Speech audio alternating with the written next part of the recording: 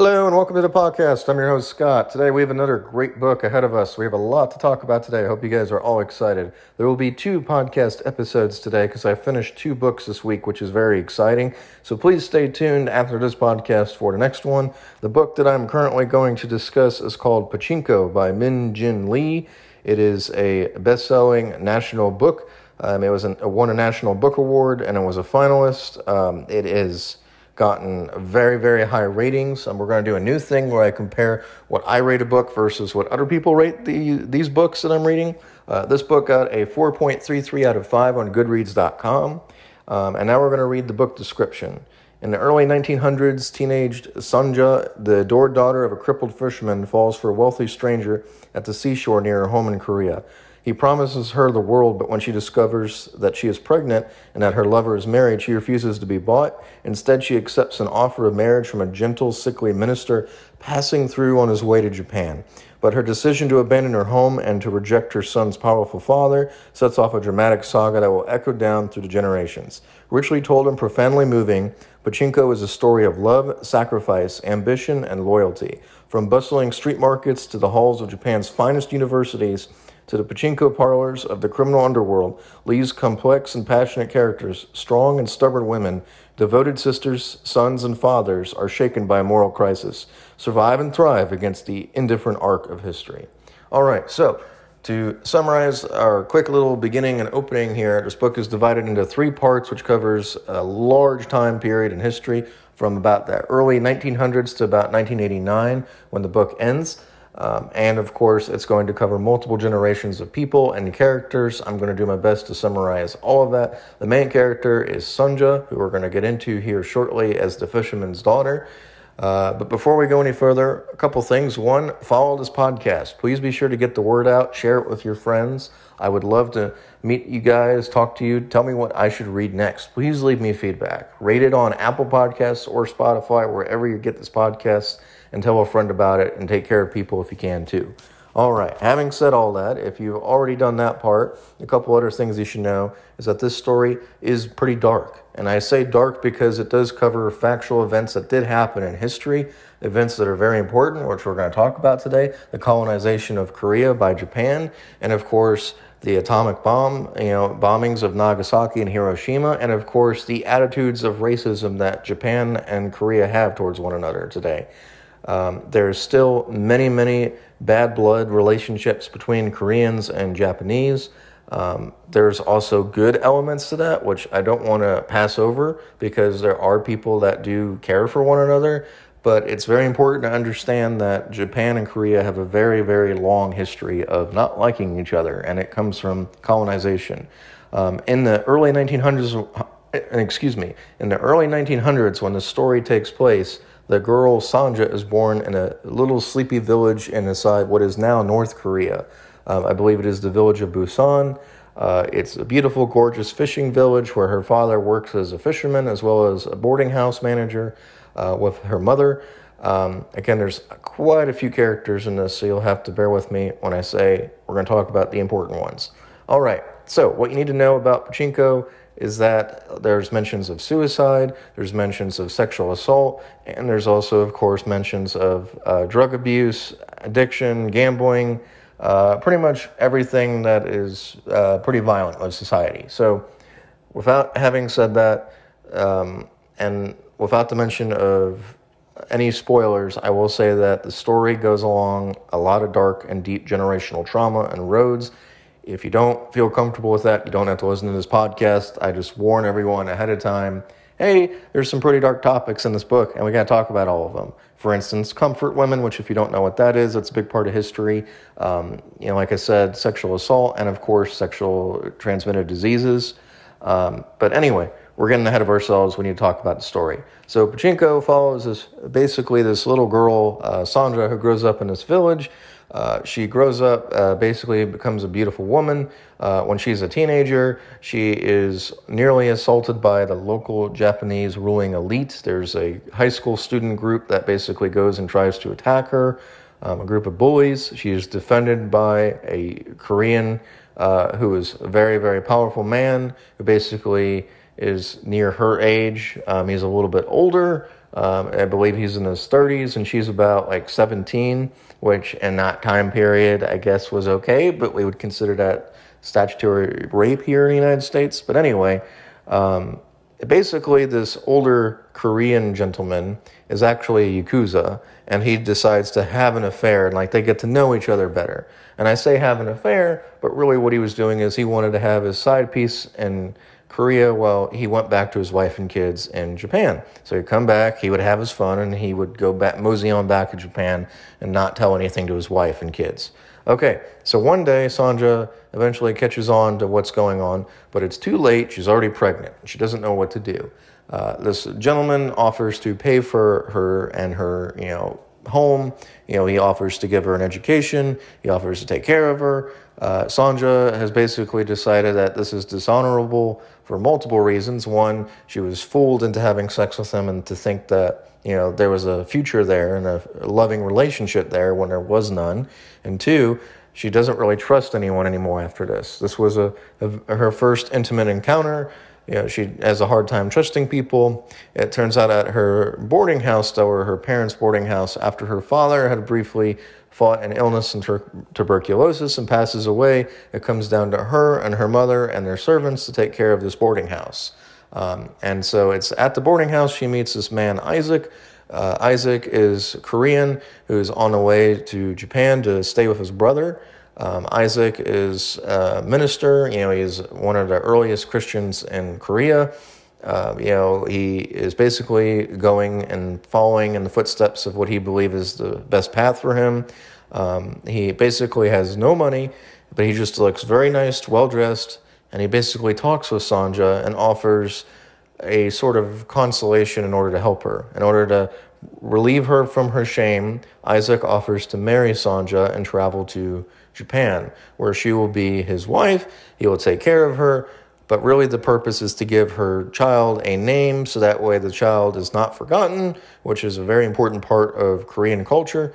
I imagine that they're not trying to gloss over in this book, but anyway, the idea is that Isaac is just being respectful as possible. He just wants Sanja to live a normal life, not be ostracized by society, and to not starve to death, and basically have a roof over her head, and have family, and have people she can be with. And so she decides to take him up on this offer, marry this stranger who seems very nice, and go to Japan. And so once she's in Japan, she learns a lot about society, because where she's from, it's a very small rural country village, and she enters Osaka. Osaka, of course, and this time, as we're getting into the 20s and then eventually the 1930s, is bustling, growing. She has her child. It becomes a huge, huge ordeal, like with Isaac's family, like they stay together in what is a Korean ghetto. The Koreans are all basically blocked off from the rest of society, and she talks about her experiences. She is looked down upon immediately upon entering Japan by anyone, not even other Koreans, but not just that, but also primarily by the Japanese locals. She thought she would integrate into society. She's grateful for this opportunity to live in another country, but everyone there just instantly, ostracizes her, yells at her, doesn't have time for her because she doesn't speak the language, and, she is pregnant. She's, a Korean who's living in their country and is having a Korean child, so it's going to be, someone who hopefully grows up and thinks independently, but the Japanese at that time were wanting people to worship the emperor. The emperor was the divine being according to their eyes. It's a whole thing, cult worship, which I'm not going to even remotely touch right now. I'm just saying that in the 1920s and 1930s Japan, when she had her child, the child was taught to be Japanese. And so the child did not learn to grow up and be, like Korean. It was, her child was taught, Japanese from a young age. It was taught Japanese schooling, Japanese beliefs, what was right and wrong. And so Sanja is very disappointed by this. She wants her child to grow up to be Korean. She's Korean. She speaks Korean. She wants to be able to talk with her son, obviously. So it's a big deal. And so she learns Japanese.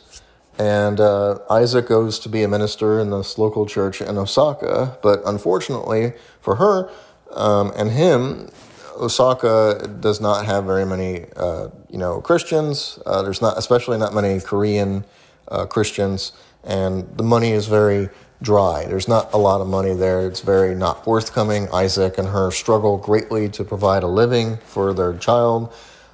And Isaac, unfortunately, gets involved with the police, and he's taken to prison because he refused to basically worship the emperor. Instead, he said it was adultery, and he was taken to prison and beaten and basically tortured to death. And we learn about this over a long period of time in the book. But what's important to know is part one of all the story is she goes to Osaka, she is with Isaac, Isaac gets arrested, Isaac is basically languishing away in prison when part two starts.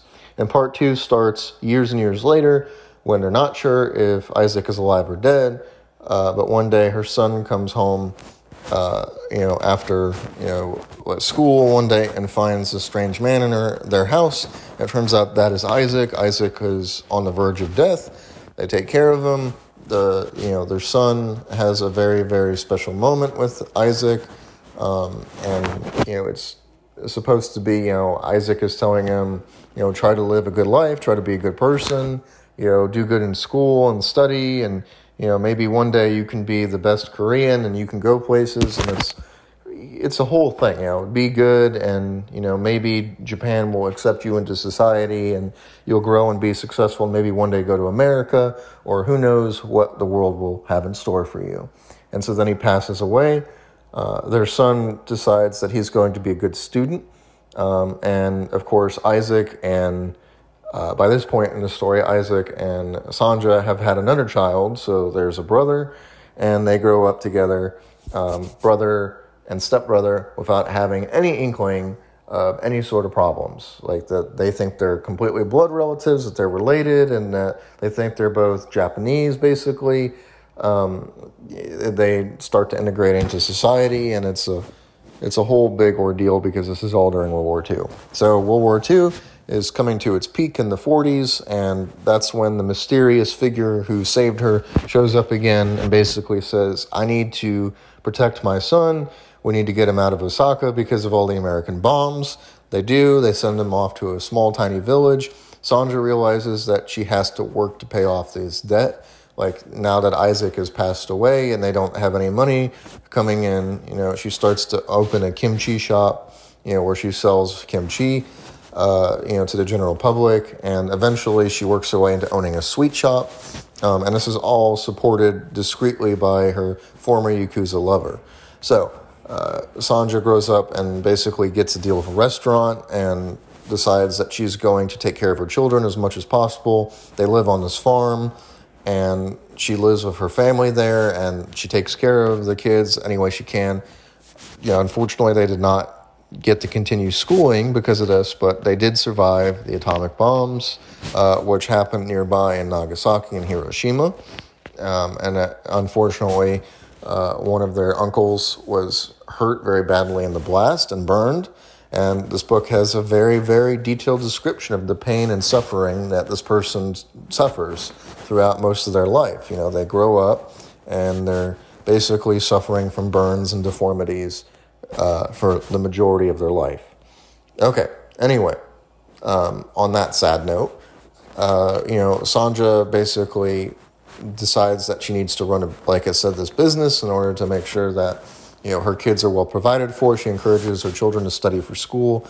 Her youngest child is, there's basically two children. There's Noah, who's the oldest, and then we have the youngest, who I'm currently forgetting her name, but it will probably come to me later. But basically, Noah decides that he's going to be a powerful student, the best possible student. He's going to grow up like his father. He decides to go into the most prestigious university there is.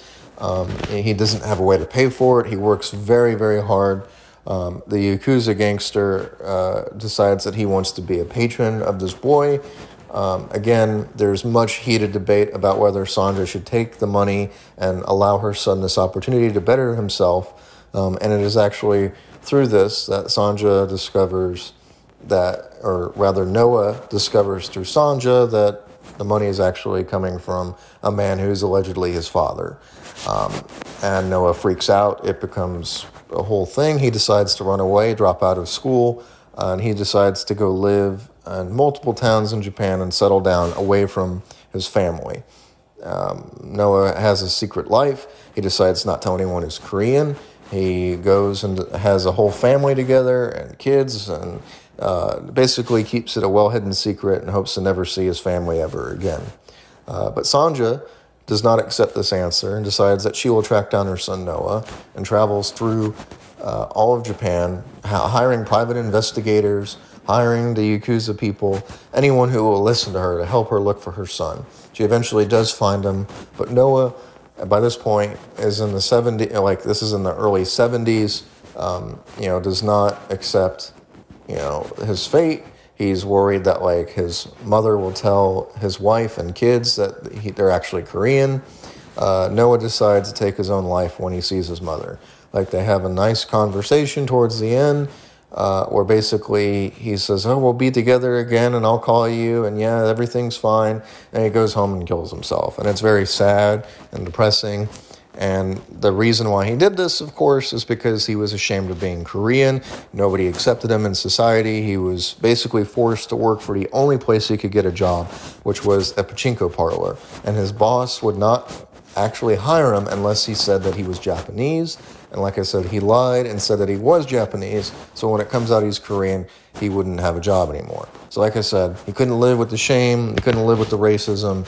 He ends his life. It's horrible. It's horrifying. The mother, Sanja, is devastated. The whole family is devastated by these series of events. Other people in the story are involved in their own tragedies as well, including alcohol addiction, like I said, as well as AIDS. And there's other just horrible things that happen throughout the story. And you might be thinking by this point, Scott, why on earth would I want to read a story like this? Like, that doesn't interest me anymore. Like, that's just cruel and unusual. And this is my point. This is the part that I want to get to.